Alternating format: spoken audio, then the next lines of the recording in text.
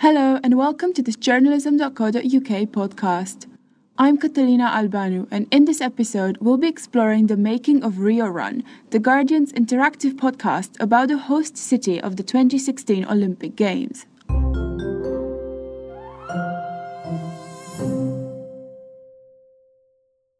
The Olympics are a great opportunity for newsrooms to experiment with new storytelling styles, as well as to showcase new technologies and formats. To serve the international audience keen to experience the action, The Guardian created an interactive podcast as part of its coverage of the Olympic Games.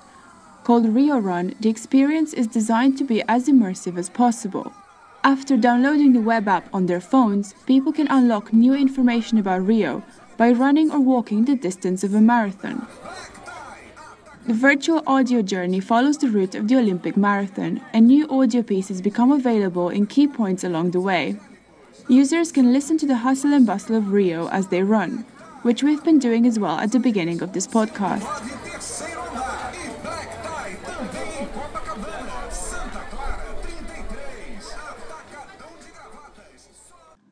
To find out more about the making of this experience, I spoke to Keenan Davis, Head of Interactive at Guardian US, and Rich Harris, Interactive Editor. Harris says Rio Run is very much an experiment in interactive journalism. Well, it started in a very, very different place. It didn't start out as a podcast. That wasn't the core idea. So for the Olympics, we didn't want to just do data visualizations because, everyone's got that stuff pretty well covered and everyone's got a long time to prepare. We were quite drawn to the idea of putting the interactive back into interactive journalism, because a lot of interactive journalism isn't all that interactive, and that's a bit of a shame because we've got a wealth of possibilities with, the sensors that exist on people's smartphones and, the kinds of experiences that new web technologies allow us to create. And we don't feel like those have been fully exploited yet. And so we started from this idea that we wanted to do something with people's mobile phones that would get them outdoors and have them participate in some way in the journalism that we were creating. And so our initial thought was that we would get people to run a short distance with their mobile phone, and then we would say how long it took them to run 100 meters. This is how much slower you are than Usain Bolt, or something like that. And after some initial testing, we quickly discovered that that just wasn't practical. You can't do that with the consumer-grade accelerometers that exist on people's phones. But we were already quite committed to this idea of doing something around running because it's one of the most iconic events of the Olympics. It's something that everyone can do. You don't need to have any special equipment or be a member of a club. Also the people on the team, a lot of us are quite keen runners. We often go running together. And so we wanted to do something based around running that used mobile phone data in some way to create a more interesting, interactive experience. So what is an interactive podcast? And is this a format The Guardian has been experimenting with already? It turns out the label came after the project was finalized because they were unsure how to define it. So the interactive podcast term actually came out after we launched it. We built this thing and we all understood what it was, but we suddenly realized that we were having a hard time explaining to other people what this thing was, what this experience was that we were asking them to partake in. And so I think initially we called it something like an interactive GPS. I don't know what we called it, but no one could. Virtual audio experience. Something along those lines, or some. Keenan described it as our first foray into GPS journalism, which I quite liked. But ultimately, we found a couple of days after we'd initially launched it that it was this term interactive podcast that people really responded to. And after we started calling it that, we started getting more interest from communities outside our usual sort of stomping grounds, like the radio community got interested in it. Runners who often use podcasts while they're running, they started getting into it more heavily. And so it's a name that's stuck, even if it's not the most accurate description of what it actually is. The run can be completed in a number of sessions, and runners also have the option to set Rio Run in treadmill mode as well, should they prefer to run indoors. Throughout the run, stories are brought to them by 3 distinct voices. We have a host, Valerie Lipinski, who is the video editor and audio editor in the U.S. office.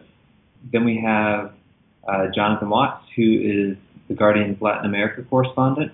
And then we have an interview that we did with Olympic coach Bob Larson, who coached the U.S. Olympian Mem Kaplowski, who is competing this year. And so Val primarily talks about the city's history and gives some background on some marathon history at various points along the route. Jonathan Watts primarily talks about current news events as it relates to particular points along the route. And then Bob talks about strategy and tactics for running marathons. And while all this is happening, we have background audio that was recorded on location at the places that you're running through. So as you're running through the market district, you'll hear the sounds of market vendors and people milling about in the streets. And as you're running through the park, you'll hear the sounds of the park, the wildlife and people playing football. That was recorded on location for us by a freelancer named Nadia Sussman. While it might seem to some that Rio Run is designed to get people running and to be more active, the primary aims of the project were to experiment with new technology and a new storytelling style. Pushing the boundaries of what can be described as interactive journalism, as well as fighting against the move towards snackable and easily accessible content, were at the core of the project. In short, Rio Run wants to make people go out of their way to get more stories.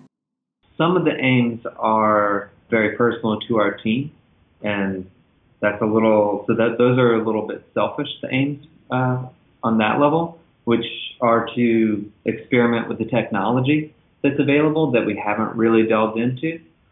That's one sort of part of the aim. The other part is to experiment with the storytelling and figure out new ways, new kinds of experiences to create for readers.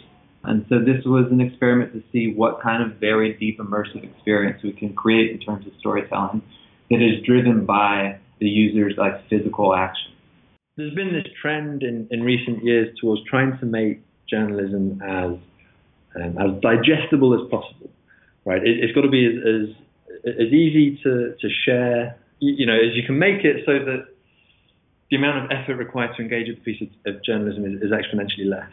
And we wanted to do something that explicitly went against that trend. We wanted to do something that required a high level of commitment from people, but gave them an accordingly much greater reward.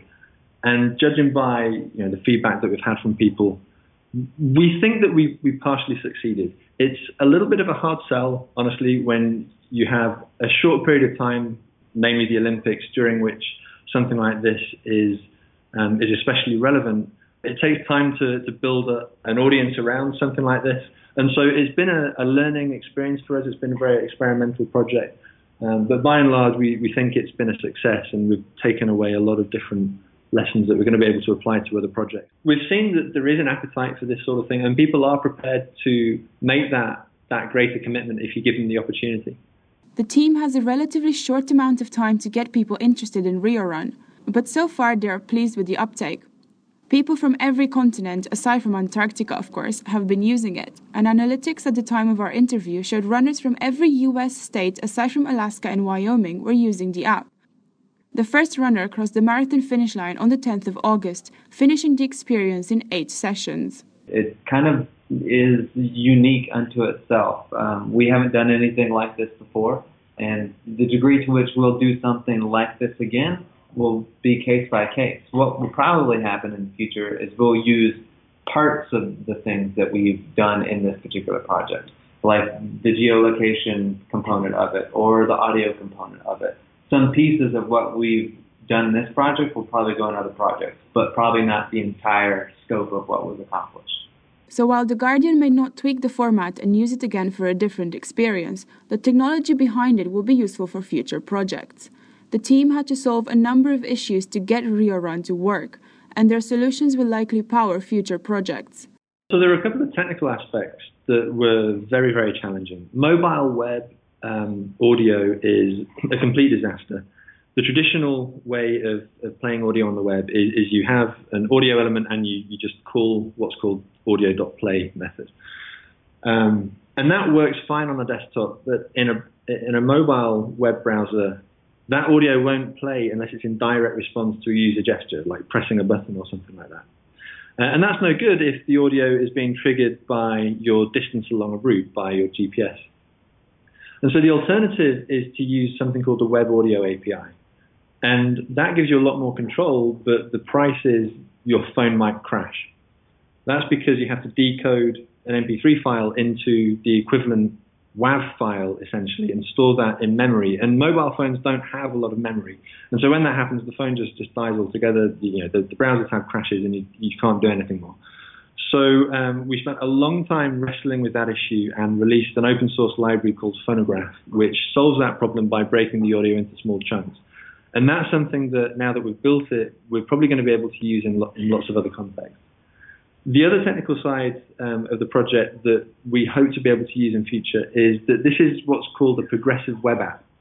And progressive web apps, or PWAs, are a relatively new idea. It's a way of making web apps behave more similarly to native apps, in that you can install them to your home screen on your phone, and you can use them offline. So for people who are in rural areas or for people who have limited data plans, that's really useful for a project like this. You can download the app, install it to your home screen, and take it out for a run without having to worry about using up your data plan or losing signal halfway along the route. Unfortunately, it's only available for Android phones. iPhones haven't yet caught up to this new technology, but it's something that we think is going to be a big deal in future. We think that there are a lot of different applications for progressive web apps in journalism, and we're hoping to see a lot more of them, and we're hoping to make a lot more of them too. If you haven't tried the podcast, you can set up the app by going to rearrun.theguardian.com on your phone and follow the instructions.